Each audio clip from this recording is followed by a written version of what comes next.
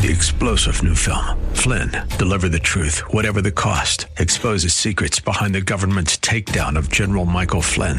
Flynn knew what the intel world had been up to. He ordered the first audit of the use of contractors. This set off alarm bells. He told the truth. He was the most dangerous person for Donald Trump to hire. They had to get rid of Flynn. Flynn, deliver the truth, whatever the cost. Available now. Watch it today. Go to salemnow.com. salemnow.com. The Cal Thomas Commentary is brought to you by Values Through Media.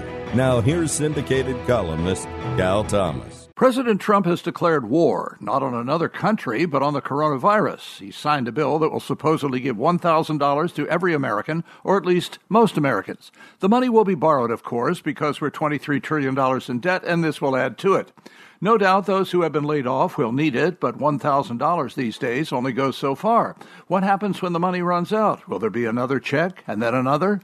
Government never stops spending, but it should. Now is a perfect opportunity for someone, anyone, to step up and say we can pay for these checks by cutting spending on outmoded, unnecessary, and dysfunctional government programs and agencies. Many studies have been done on wasteful government spending, and proposals have been put forward about how to reform Social Security and Medicare, the main drivers of the debt. But politicians don't want to do it for fear of being criticized and not getting reelected. There's the real problem, and those $1,000 checks won't solve it. I'm Cal Thomas.